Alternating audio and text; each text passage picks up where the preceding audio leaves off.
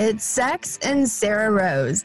I'm Sarah Rose, and really quick before we get into this episode, I know you may have found my podcast because you were looking for some interesting information about sex to listen to, but what you may not know is that I actually work with a lot of men to help them tap into their inner badass, have the sexual confidence that they've always desired to have, and to know once and for all that she isn't faking it. I have two distinct programs to help men. The first is for men who are ready to take the first step towards igniting their powerful sexual energy and getting better in bed. It's called Sex Stallion Training, and it's an online program for you to do on your own time in the privacy of your home without a partner. This is for men that are single, in a relationship, or dating people. The second is called Man on Fire, which is the only sex university just for men. This 6-month program is designed to help you become the ultimate sexual master. For 6 whole months, you train with me in live online sessions, and I will train you to be the best lover that she has ever had. So if you want the sex secrets that every woman wished you knew, and you wish that every woman had told you, this is where they are finally revealed. Check out more info at tantricactivation.com, or just check out the show notes in the podcast app you're listening to this from now, and there will be links there for you. Thanks, and enjoy the show.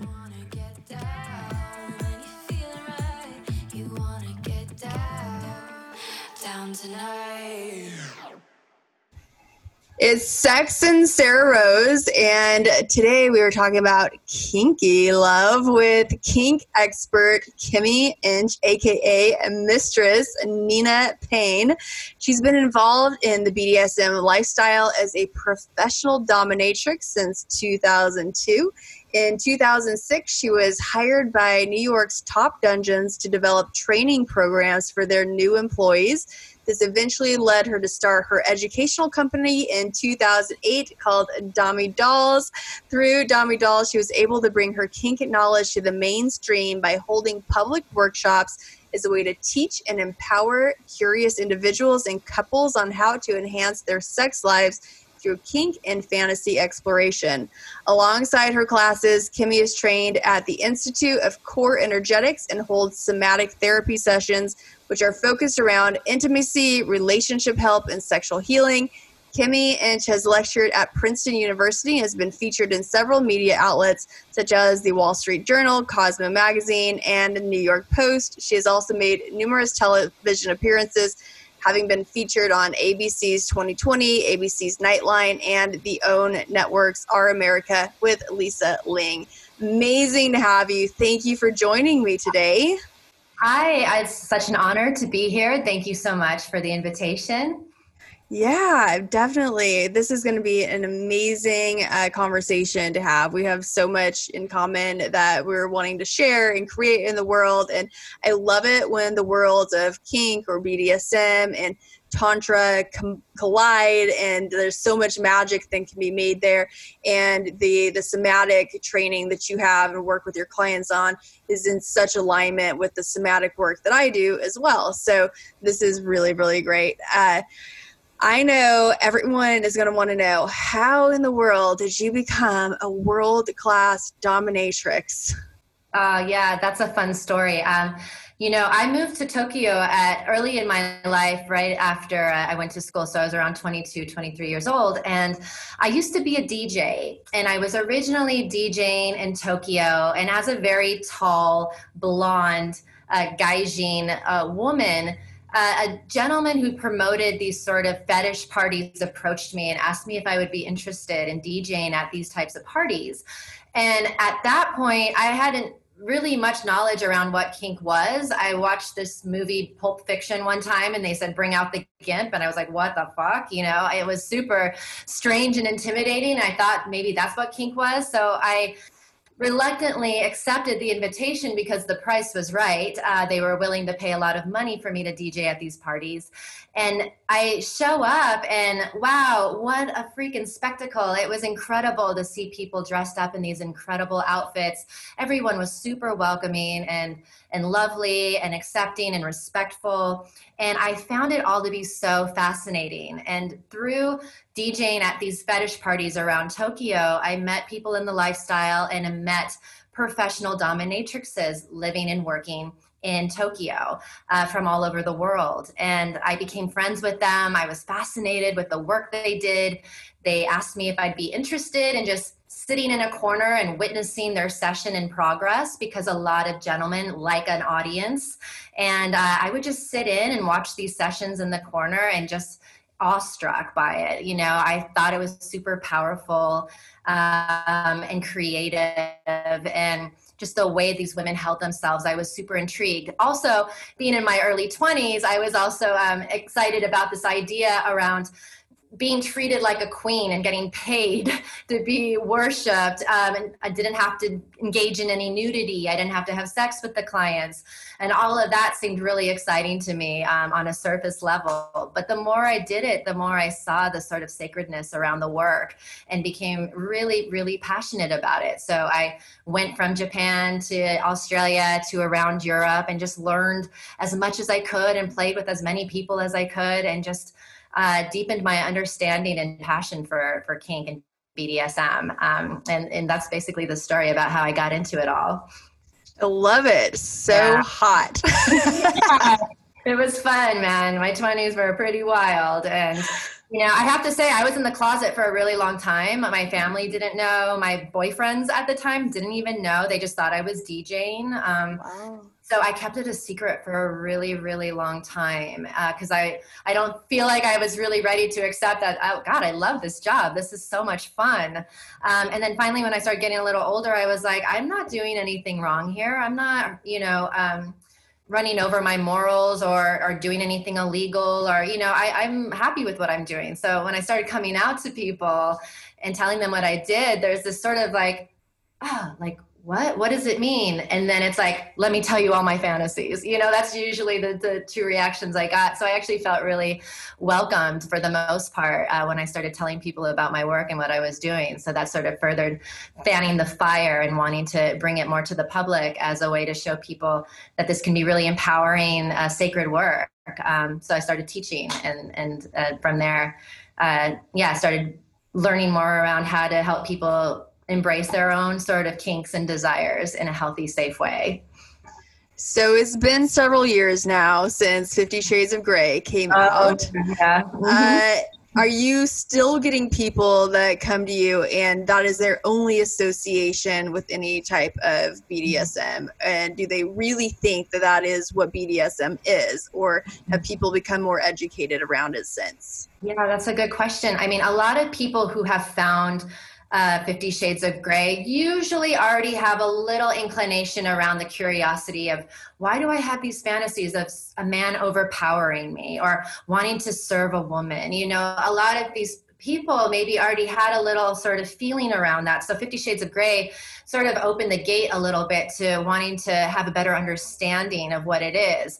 Unfortunately, not everyone educates themselves fully. So I'm happy to be the one that said, glad this book got you through the door, but now we're going to tell you the truth, honey. Like, sit down and let me tell you what's up. And, if that's what 50 Shades of Grey has created on some level, was the permission to explore, that's great. But hopefully people will take their education past a fictional book and have a real understanding of what kink is, because 50 Shades of Grey isn't a great representation of what real kink is, right? So, yeah, I am grateful for 50 Shades of Grey on one level.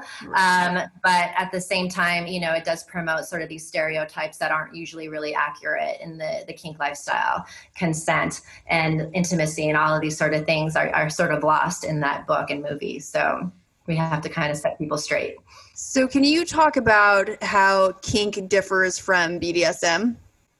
Yeah, so kink is just a really wide umbrella. It specifically, the definition is the unconventional in sexual practices. And of course, what's considered unconventional is different for every person. But if you think of the kink as this wide umbrella, that could include BDSM, which is more specific sort of kinky activities that include bondage and domination and power exchange and that sort of thing. But kink could be unconventional in the sense of, for some people, that could be dirty talk. That could be dressing up as a French maid when your husband comes home sometime. It could be these things that aren't necessarily, vanilla sex, which if we're going to go on one spectrum, vanilla sex could be like two people who are married in their bed with the lights off in the missionary position, yawn, that sort of thing. And on the other side of the spectrum, kinky could be like group sex with whips and chains and midgets and all sorts of crazy shit. But in the middle is like that happy medium, and kink can fall under all of those sort of things.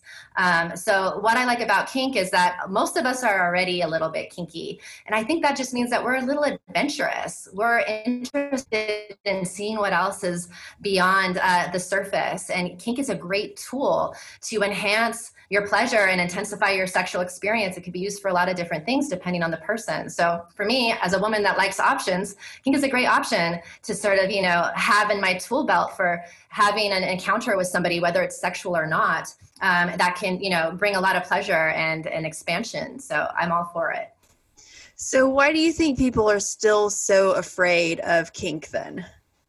Unfortunately, the media doesn't tend to project a lot of positivity around kink and BDSM. It sort of, focuses in on the scandalous, sort of sensationalized stories that come to surface. I think a lot of people don't understand because there's a common misconception that there's abuse there. There's violence in some sense. If you're spanking someone, that means you're striking them, so you're hurting them. And what people don't seem to get is that kink is so much more than that, because there's so much preparation and communication that has to go into that relationship before you even begin playing. And, that's not very common in a sexual relationship. So the fact that kink requires communication, exploration, negotiation, you got to have your safe words. You got to understand someone's limits and their boundaries. That's what kink, real healthy, true kink is. And if people can have a better understanding of that message, they could see that, wow, kink can be so many things. And it's not as scary and as intimidating as some might think. It doesn't have to be hoods and leather and chains. It doesn't have to be that at all. It could be feminine and light and pretty. It can be what you want. What are your fantasies? What's your imagination? Where does it take you? It's really up to you on what feels right and safe and comfortable for you. So I think kink is great because of the creativity that it holds. It's not just genital rubbing against genital. It's like, how do we create this fantasy world? I mean, right. When you were a little kid, did you ever play make-believe and pretend? Right, and all? Of course, yeah. That's why kink is called play. We get to play and we get to learn the steps, because I'm going to tell you what I'm into. You tell me what you're into. This is okay. This is not okay. We'll learn the steps, and then let's have a tango once we figure that out. And I think that's so much fun, that dance, One of the things that you mentioned, though, comes up all the time is the communication aspect of it. You mean Tantra, I guess, would fall under the umbrella of kink. It's something unusual. It's not common. So Tantra definitely would be kink if you're using that type of framework. And such a big part of Tantra is the communication aspect of it, because that is where you build your intimacy with the person that you're with. And so what I love about particularly like the BDSM part of it is the polarity that can exist there. And when I'm working with guys, even in Tantra, I like to introduce that idea, that part of BDSM, because polarity is so important in the bedroom. While we want equality in the workplace and, everywhere else, in the bedroom, we have to have polarity in order to keep attraction alive. And so often that is missed. So can you talk about that aspect of it, how bringing this in can really increase attraction as well? Absolutely. I love that you're bringing up the polarity. And you remind me of a great quote from a therapist named Esther Perel, who I think is fantastic, right? And she talks about how love is the familiarity, but the desire is in the space, and I think about polarity of this like healthy tension, a little bit of that space and push and pull that creates the space for attraction, and there's a little bit of mystery there. It's not the familiar. It's not up close and personal. It's a little mysterious, a little mystique there.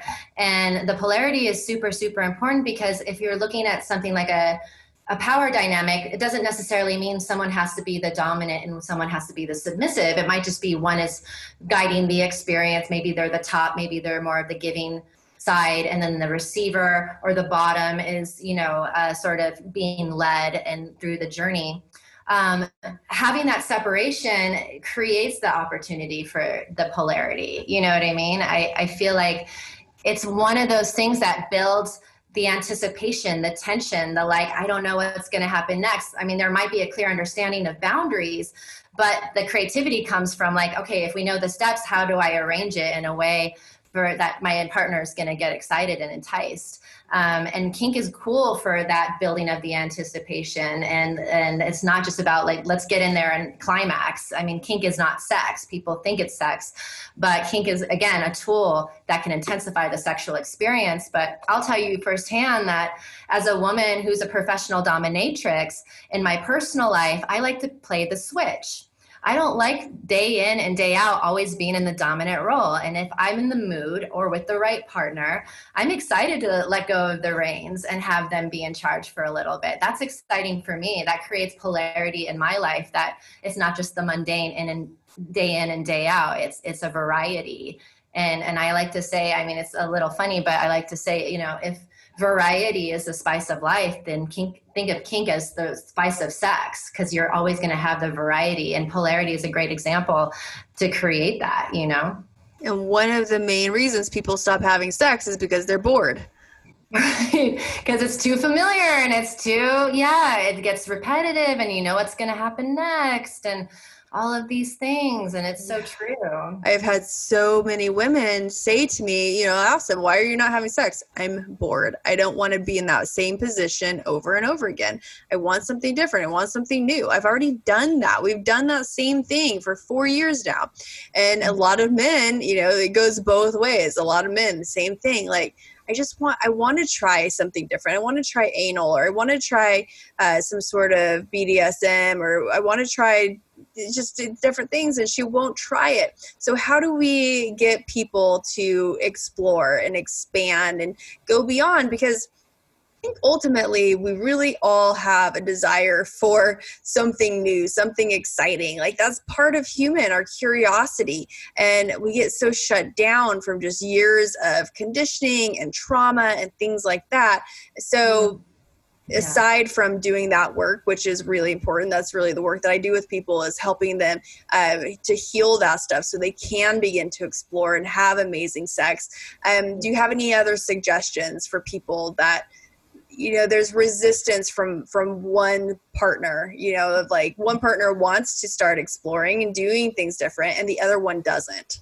Yeah, and that's so common that I hear in my work, both as a professional dom, as an educator, as a therapist, is, how do I get my partner to be more kinky, be more adventurous, this sort of thing. And it's so important to be able to communicate your needs, but to also have some compassion for your partner. And what is the resistance there? Like, what is the underlying story? Did they have some maybe traumas or hesitations around sex for good reason that need to be looked at, And I think that for couples embarking on this adventure around expanding their sexual repertoire, shall we say, being able to keep the communication alive and going slowly. Like, a lot of men, maybe they want their girlfriends to be a little bit more dominant with them. They feel like they're always the dominant one. They want their girlfriends to be more dominant. Being able to negotiate as far as like what that looks like. You're not going to ask your partner to go from a 1 to a 100, like right out the gate. But what are some compromises that could feel good as a starter? And maybe they could dip their pinky toe in and see how that goes, because people get freaked out by the unknown, right? So if you get them to ease into the shallow end of the kinky pool, slowly but surely, maybe they'll say, oh, this isn't so scary. In my mind, I really blew it up to this big thing that it was going to be really freaky. And this little ease in is like, oh, you know what? I'm okay with this. And maybe their partner never will be truly dominant. Maybe they'll never truly embrace that role. But if their partner gets off on seeing their partner excited and getting their partner off, that indirect pleasure could be enough motivation for them wanting to do a little bit more experimentation. So I think everyone has to temper their expectations, you know, whether it's the man or the woman wanting more. It's like, where can we begin that would be a good start for both parties to just maybe like feel into it a little bit, and then build on that and see how it goes. And to also not expect your partner to ever really maybe fulfill every single thing on your checklist, but is there a way to compromise? Instead of doing the act, we could talk about the act. You know, is there other ways of maneuvering it so that you get that, you know, itch scratched a little bit, but nobody feels like they've you know, overstepped their own limitations and boundaries. You know what I mean? I'm sure you probably come up with this stuff as well in your work with couples and people looking to be a little more sexually adventurous, right? Yes, absolutely. And it really does come back to the healing work first and foremost. You know, there really is a lot of conditioning from Western culture, from, you know, Judeo-Christian mindset around what sex is for and how it's supposed to look and how it's supposed to not look, and the guilt and the shame that people have around it. And then also, you know, men have conditioning in that way. They also have conditioning in as far as like, well, I'm just supposed to fuck as many women as possible, and it's not a heart connected thing. So there's a lot to work through from societal aspects to really get people to a place where they can do this. But it's amazing that, you know, you're out there helping people in those aspects as well. And I am doing this. You know, there are definitely people that are working to a more sex positive world for us to live in, so we can have fun in sex. Sex is like this amazing thing. It's one of the ultimate pleasure experiences of humanity, and yet it's something that people are really suffering around, and people are just have so much pain, and there's a lot of seriousness. Like, how do we move through that? We do need to address the healing aspect of it, but why? Because there's fun on the other side, because there's pleasure on the other side, because your desires are on the other side of it. And it's worth doing the healing work, the reconditioning work, to get to that. If you know, like, what's on the other side of it, that you can play. Like you said, it is play, and it should be. Yeah, I so agree with that. I'm so glad you're bringing that up, because it is sad that you're right, through the conditioning and fear of not being loved by the parents or being accepted by society, we contract ourselves and we constrict ourselves in these ways, even energetically, regardless of like our perception of sex. And if you're able to be in a safe, loving relationship with someone who wants to explore sexually, it's a great opportunity to take a look at that aspect of yourselves. And if there is blocks there, if there is some pain that needs to be released, that's such an important step for your own well-being. And I'm sure you'll agree with this, but you know, when you have that healthy Eros energy, that healthy sexuality, it really does ripple out everywhere into your relationships, to how you work, to how you show up in the world. And people really don't give their sexuality enough credit for the power that it holds. So that healing and that understanding and that support, you're right, is so very important. It's part of the reason why I'm so passionate about supporting people in their sexual fantasy exploration, because just like our dreams, our fantasies hold so much symbolism and information and stuff about who we are and what we're yearning for. And a lot of these times, you know, in kink, people have these fetishes, and a lot of the time there is a way that they didn't get met when they were kids or as they were growing up and being sexually active. So they've sort of eroticized and fetishized certain aspects of kink and sex and that sort of stuff. And there's nothing wrong with that per se, unless it causes distress in their relationship or with themselves. But it's such great information to have, to be able to dive deep into it. So you have more choice, you have more access to the pleasure that you're speaking of. And again, like I said, you know, once you can have a real good understanding with that, I think there's so many possibilities that open for you from that place, right? So can you actually, that brought something up for me. I was recently asked on a podcast a question that I could not answer. I didn't know the answer to it. She asked, because I know how a lot of kinks and fetishes are developed, but specifically the foot fetish. This is a big one. Like, how is it that so many people have a foot fetish? So there's a lot of theories, and I want to say these are some general theories, and everyone is different in how they acquire a different fetish or whatnot. So when you look at fetishes, it's sort of like this objectification of something, right? It's usually a body part. It could be a texture like leather. It could be a specific sort of activity. But if we're talking about feet, a lot of the times the feet have been sexualized because they're associated with something that feels good. It could be love, care, nurturance. So possibly someone who has a foot fetish, maybe their mothers didn't give them a lot of attention that they needed, and they set them down on the ground as they were little babies, and they ran around doing their housework and taking care of the other responsibilities. And maybe it wasn't, an intentional thing, but the mothers were doing their thing, running around, but the child was at this eye level with the feet. That could be an example, that the feet were associated with love and nurturance, and maybe they weren't getting enough of that. But somehow, as they developed into teenagers and into adults, that symbolism of love and nurturance of feet became eroticized, and they've noticed that, oh, I'm really attracted to feet now. That could be one way, right, that fetish could happen. And there's a lot of other ways. Maybe it's not necessarily the mother. Maybe it was just a time when because it usually comes from childhood, a lot of these fetishes and desires. So maybe the child witnessed a lot of pleasure and fun around a lot of women, and they were at a beach, or maybe they were in the house and they were all barefoot, and something so small and slight like that. I know in some countries, when I traveled as a dominatrix and I visited Middle Eastern countries, for example, foot fetishes were the number one things that the gentleman or the clientele that I would see would be interested in. Think about that. Everything on the woman is covered for the most part, except the feet. The feet tend to be more exposed than any other part of the woman's body in a lot of these Middle Eastern countries. So it's fair to say maybe that's why it became sexualized and eroticized, because that was an aspect that they could see from their mothers, their sisters, the female people around them as they were growing up as young men or little boys. And all of that would make sense. But again, I want to say, not everyone is exactly the same, but I just wanted to give you some examples of some theories of why someone might have a foot fetish and where that could come from. Okay. Did that help? Yeah, that all makes sense. And it seems to be, would you agree that it's the predominant fetish?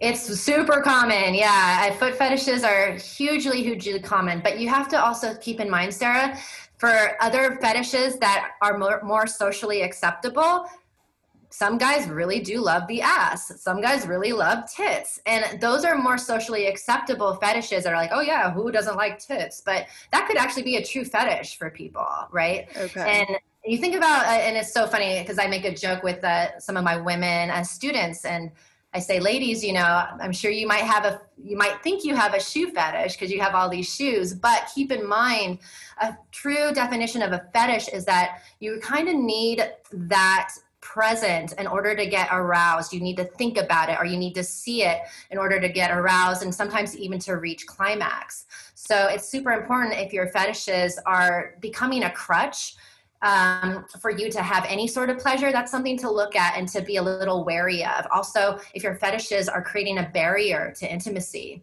because you're just objectifying your partner and you're not seeing them as the whole, that's something to look out for. Also, do you feel badly after you engage in them? If you feel guilty or shameful, that's something to look at too. So there's all these things to take a look at. I'm not saying fetishes by themselves are a disorder, because they're not, but if they're causing distress in some way or are creating blocks in your life, it's just something to examine. And I do that a lot in my work, in my conscious kink work, with people that want to have a better understanding of their desires and fetishes. So a lot of women are wanting men to step more into their dominance and really take charge, ravish them in the bedroom. And it's something that many men are struggling with, because there's the whole idea of rape culture and men not wanting to be associated with being a predator and in any way harming women, especially his partner, somebody that he loves. And yet by not stepping into the dominant role and really embodying that, a lot of women are not being satisfied. Are you hearing that from women that you work with as well? Absolutely. And, I feel compassion for both sides, of course, it's a common fantasy to the ravishment, the consensual, non-consensual sort of play is super, super common because this idea of being desired and wanted and, taken control of is very common for a lot of women. And I feel so much compassion for the men because they want to be good guys and they want to be respectful to their partners and all that sort of stuff.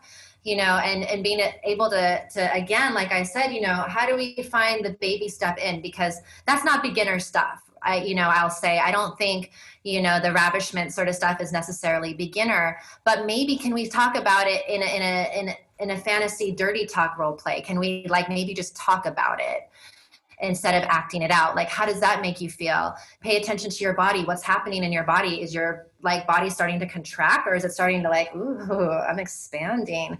And pay attention to those cues, because if your body is feeling fear and contraction, yeah, maybe you'll need a little support and being able to take a look at that and feel good about it, because there's a story that's happening in your mind around it. And I think that's super important for men to think about. I think it's just so important for men to be in touch with their bodies and their hearts in general. I don't think they get a lot of opportunity to have that. So hopefully they have a partner that's willing to move slowly with them, and not necessarily expect their partner to be like, oh, she likes this, I'm going to go at a 10 immediately. Like, how do we kind of ease into it? How do we play around with it so we both start to feel more and more comfortable, instead of you feeling like you have to be at a 10 right off the bat?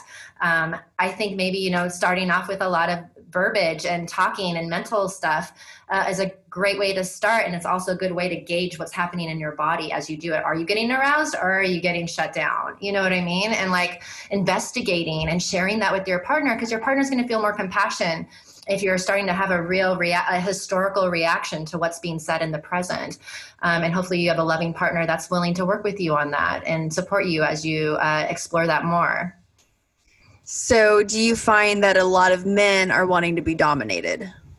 Not at all. I think there's a really even sort of what I've experienced through my educational work and as a dominatrix.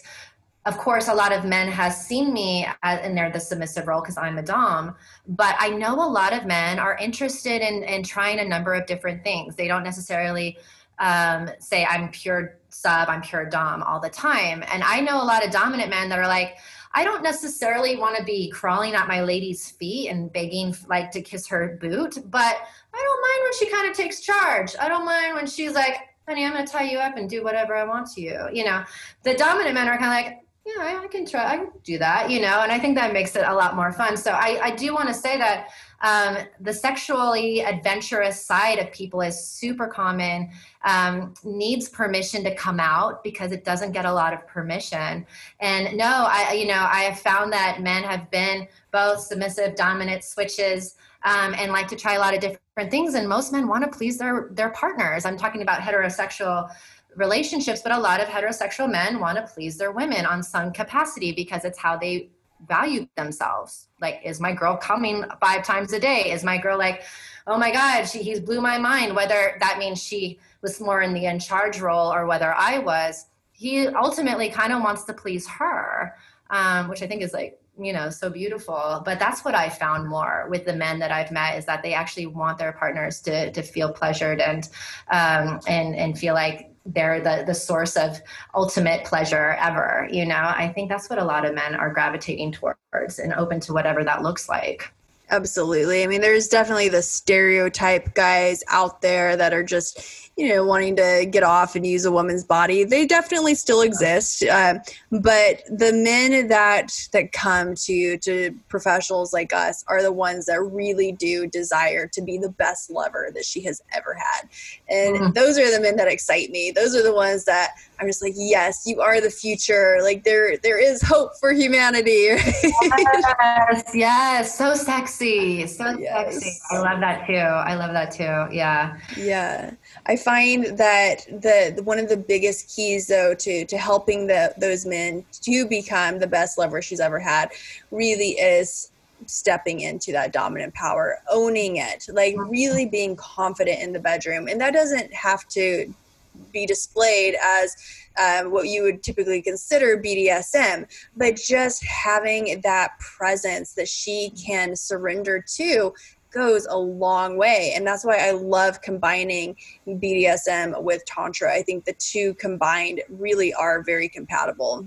I love that. And I'm sure that, you've looked at, the masculine and the feminine, or the active and the receptive energies. And yeah, I mean, like to have that penetration, whether it's energetically, physically, emotionally, mentally, I mean, it's super exciting. And I think that you're giving men permission to access that part of themselves that they were taught that it's not okay. You got to be a good boy. You got to protect women. They're fragile. They're meek. You have to take care of them. So you're giving them permission to allow all facets of themselves come out, and their natural, primal instincts can emerge, and have that healthy aggression and power, and bring that into the playroom. I mean, God, that's magic right there.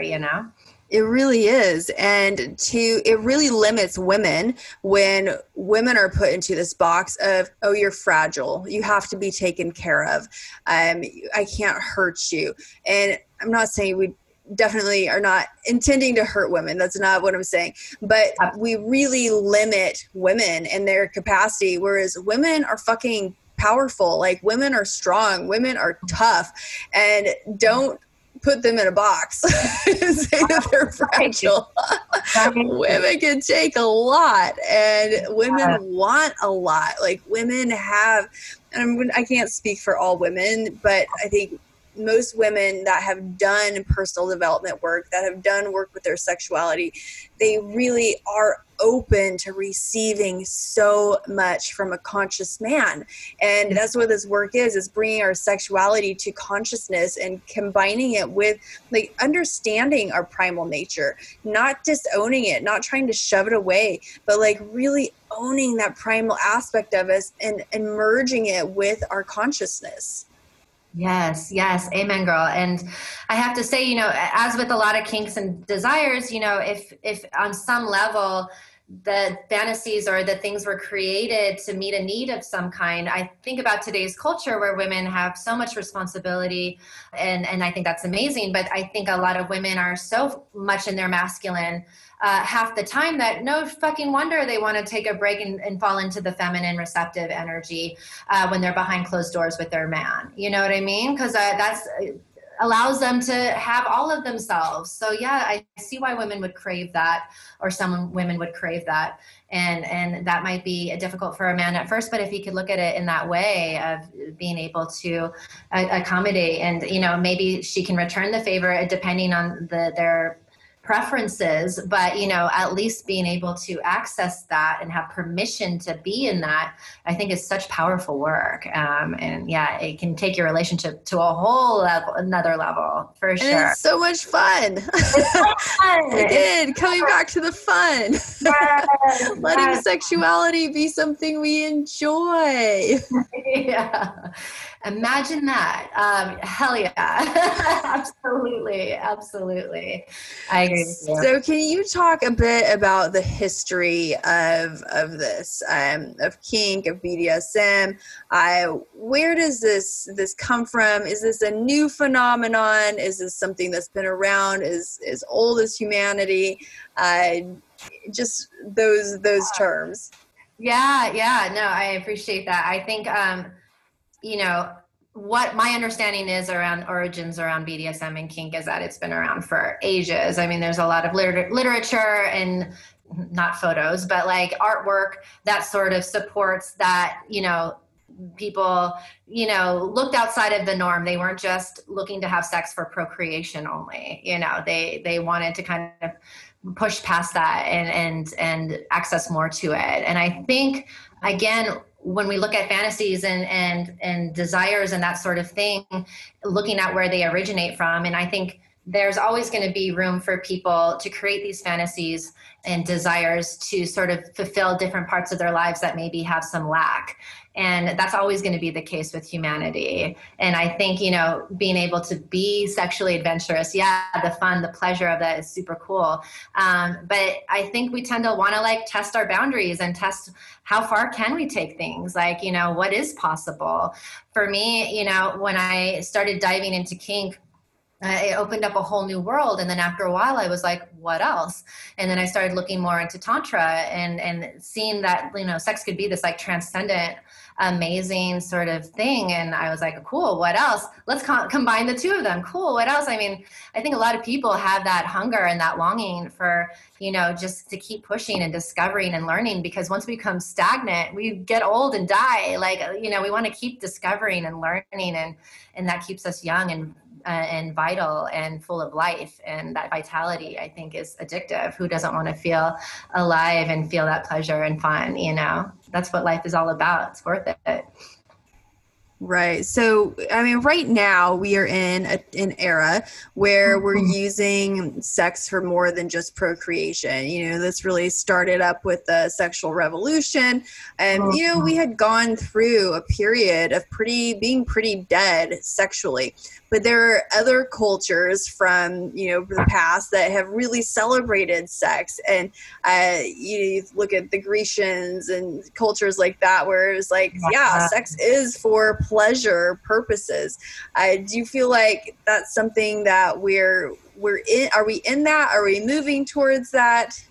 Man, it's tough because during these COVID times, like we've had this period of stillness and a little bit of isolation, and for some, and I think it's being craved for even more because of the restrictions and the limitations we're under at the moment. So I think people are freaking starving for the what else, and being able to have that a possibility and to reach new heights. And I think we're becoming more and more comfortable with having the conversations, because God, it's like so much better to talk about it than not talk about it at all, which we've been doing for far too long. So at least being able to talk about it, like, what do you like? This is what I like. This is where I'm at right now, but maybe in the future that's going to change. I saw something the other day that really turned me on, and I want to share it with my husband, and I want to share it with my girlfriend. And having those conversations, I feel like, are becoming more and more acceptable. And I hope it continues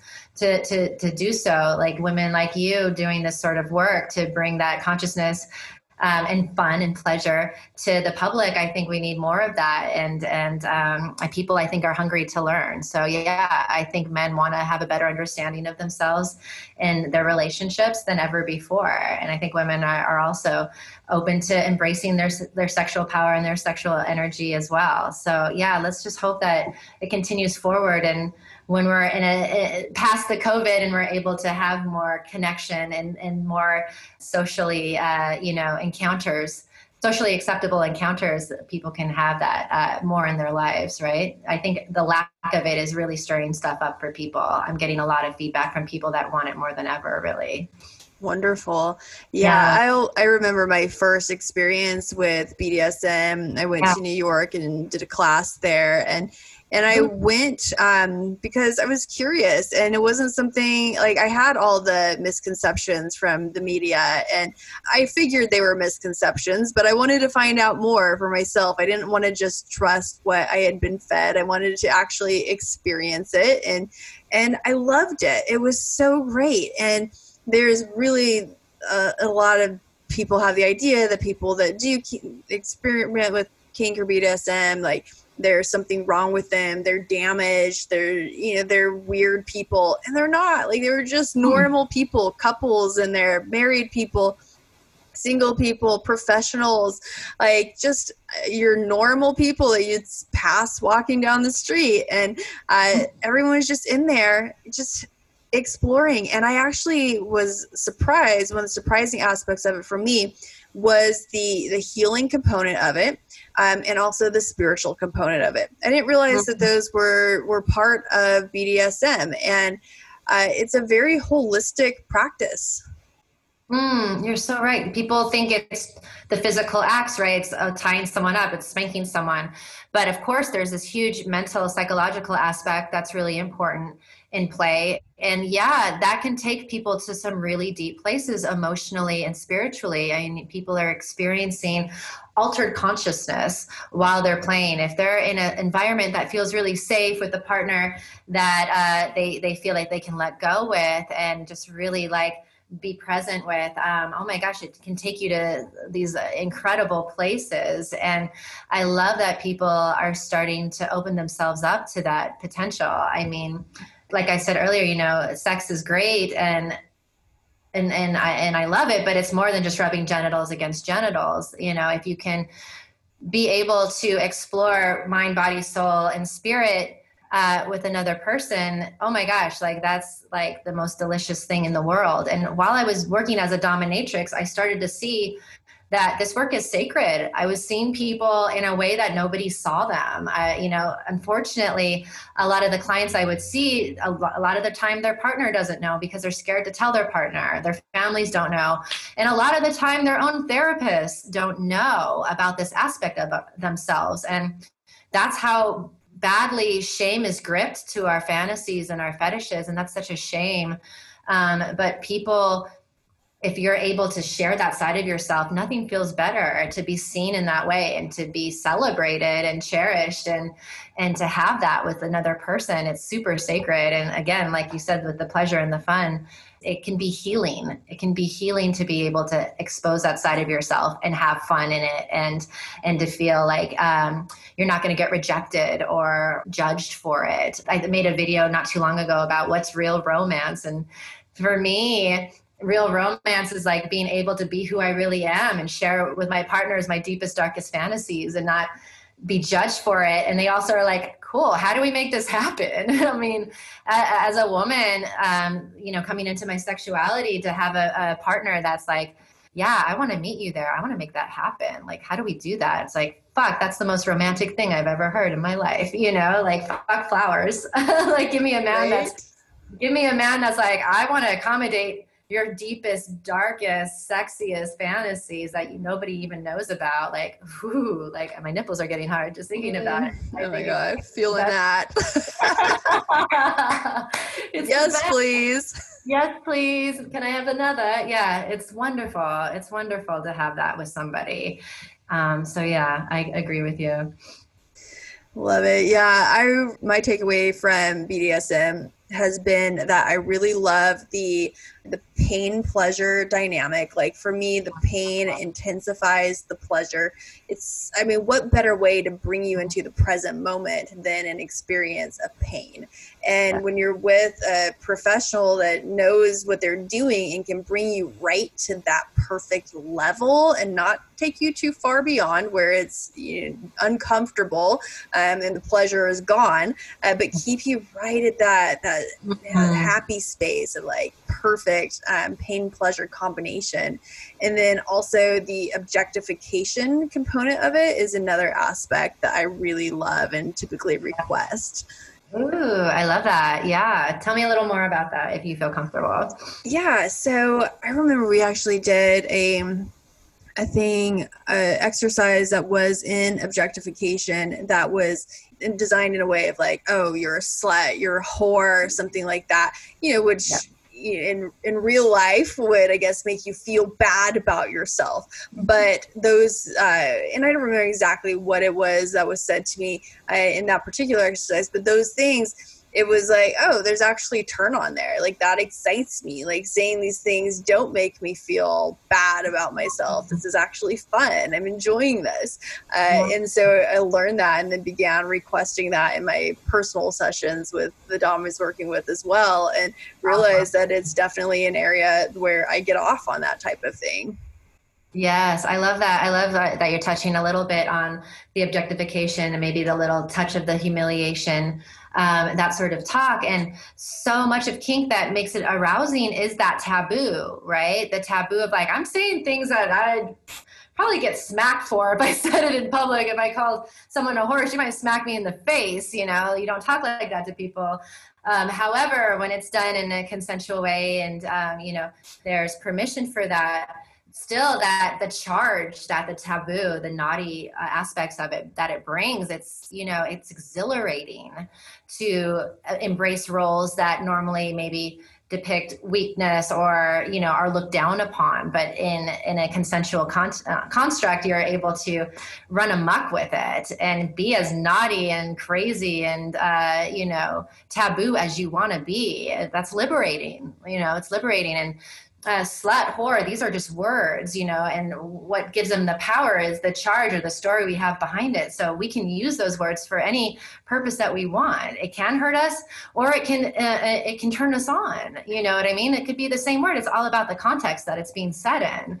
And I think that's really cool that you're able to open yourself up to that and explore it. And I think a lot of people enjoy, you know, they're like, is there something wrong with me that I want to be called a dirty slut? No, honey, there's nothing wrong with you. You can still respect yourself and want to be treated like a dirty little slut. You can still like have self-respect. You know what I mean? Like, I can still be a good girl and still want to do terrible, naughty, despicable things to you in private, but I can still be like a good girl. You know, you could be whoever you want to be. Exactly. Makes it so much fun. Definitely. All right. So I have this card game that I usually play with guests, and it's called Let's Talk About Sex. My friend Erin Hickok developed these, and so if it's all right with you, we will pick a card and we will just answer the question that's there. I love games. Let's do it. All right, cool. So if it's all right with you, I'm going to pick. Cool. Yes. All right. Yeah. Okay. All right. In a sexual relationship, I'm committed to. In a sexual relationship, I'm committed to, I mean, I want to say bringing my whole self in, like bringing my whole self in, love it or leave it, honey. But yeah, life is way too short to be in a relationship that you're only in relationship because you're hiding parts of yourself. You know, that's not a fucking relationship. That's not. You're better than that. You deserve more than that. And if you bring all of yourself in and that person isn't able to meet you, then next, right? Like you're able to open yourself up to someone that is going to be able to meet you and understand you. So for me, it's like, yeah, just bringing my whole self in, that transparency, that honesty, and that realness. What about you? What's your answer?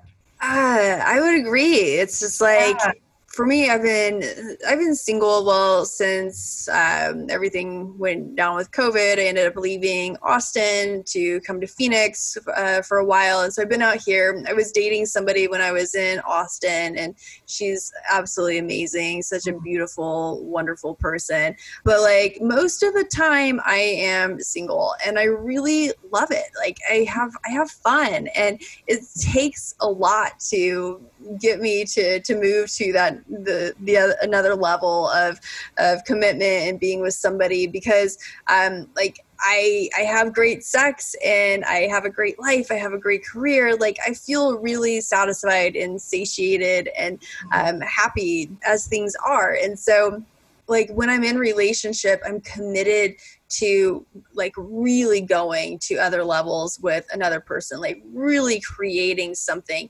that is amazing, that is just transcendent, like the whole like world domination, like that type of experience in relationship. And it's really rare to find that and like have just incredible chemistry. And I mean, chemistry is what is so important. If there's no chemistry, like, oh, I can't do this. And then beyond that, like the vision of two people coming together and the collaboration that's possible. And the best relationships that I've had have been ones that are on that level where there's amazing chemistry, and then you go just so far. You're just like two people's visions coming together to create amazing awesomeness in the world. And that's what excites me in relationship. That's gorgeous. I love that. I think that's a beautiful way. And I love that you have such this healthy sexual appetite, but also just have a standard of, you know, not settling, right? And really being your true authentic self. And I'm sure you must attract a lot of greatness because of that. So fucking kudos to you. That's awesome. It's been amazing having you, getting to know you. I'm so excited for more collaborations, and I have no doubt that the listeners are as well. Where can they find you? Yeah, so I'm going to have a new website soon enough, but for now, you can reach me at domidolls.com. It's www.domidolls, domidolls.com, and you can email me at kimmyinch@domidolls.com. My name's KIMIINCH, and that's my real last name. Everyone's like, is Inch really your last name? I'm like, yes, that's my last name. I didn't change it to Inch. So yeah, that's how you can reach out to me. I'm happy to answer any questions. And if you're interested in doing a session or having any training or classes with me, let me know. I'd be happy to discuss. Wonderful. And we will have all of those links in the show notes as well. And that is Sex and Sarah Rose.